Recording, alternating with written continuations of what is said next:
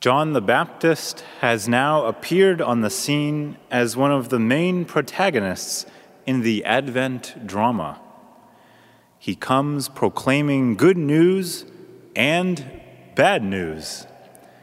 Everyone always prefers hearing bad news first, so we'll start with that. The bad news is Christ is coming.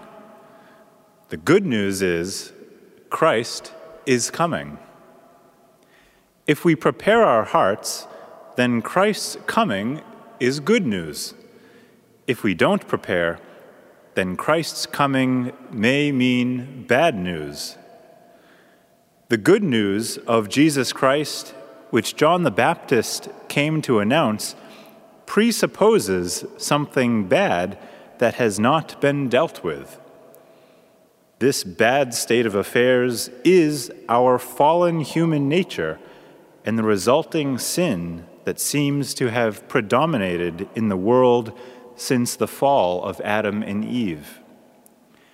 We have all in some way turned away from God and need to return to Him. This becomes the theme of Lent as we take on prayer, fasting, and almsgiving to help reorient our lives toward God. But Advent takes a slightly different perspective. It is a penitential season, hence the wearing of purple vestments and the suppression of the Gloria. Prayer, fasting, and almsgiving are still important, and we should try to take those up more intentionally in preparation for Christmas. But Advent emphasizes not so much our returning to God, but God's returning to us. His coming, specifically His three comings, which St. Bernard of Clairvaux famously articulates. His coming in the flesh at the Incarnation, His coming at the end of time to judge us, and His coming into our hearts so that we may know and love Him more deeply.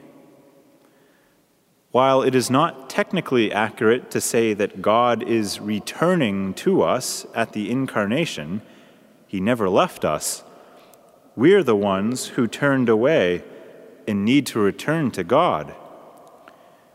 But in a more general or mysterious sense, God is returning to us, to fallen humanity, at His Incarnation.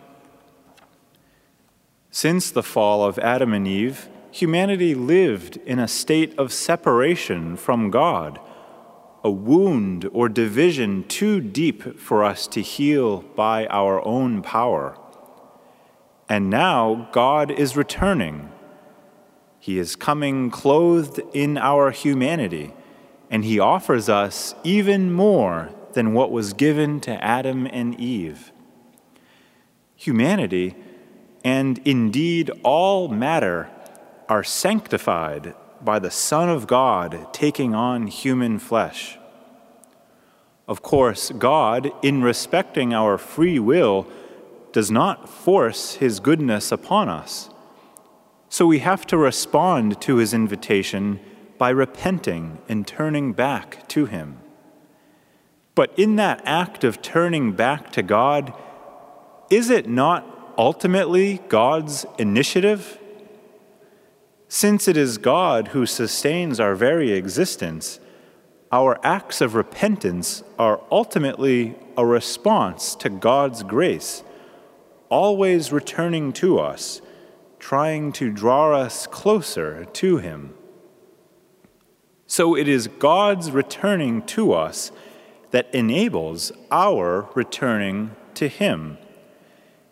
It's why we hear from St. Paul praying that God, who has begun the good work in us, may bring it to completion.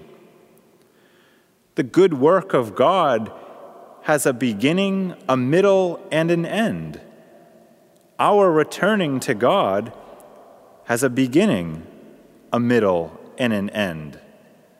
Both are begun by the grace of God and become a stable reality in us through baptism.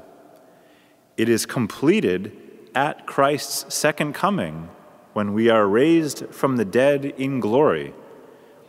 But in the meantime, that return is an ongoing journey of faith. Whenever I hear this prayer of St. Paul, I always think back to my ordination, when, after making my promises of obedience to the Archbishop, he responded in the same words, "May God, who has begun the good work in you, bring it to fulfillment."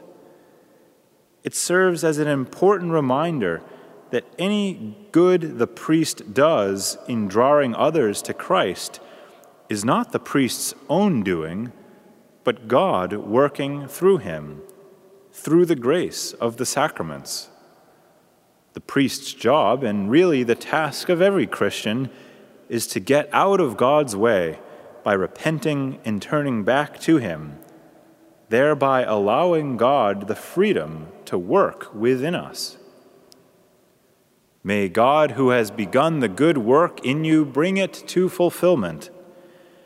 This beautiful prayer can apply to any Christian who, through baptism, God has made a new creation, an adopted child of God, a member of the body of Christ. For each of you who have received that grace of baptism, God has certainly begun a good work, an incredible work within you. May he now bring it to completion at his return. Thanks for listening to Within the Walls of St. Paul's Sunday Homilies. Today's episode is part of our 2020 Advent and Christmas offerings. Please consider supporting us by visiting stpaulparish.org. That's stpaulparish.org. God bless, and see you next time.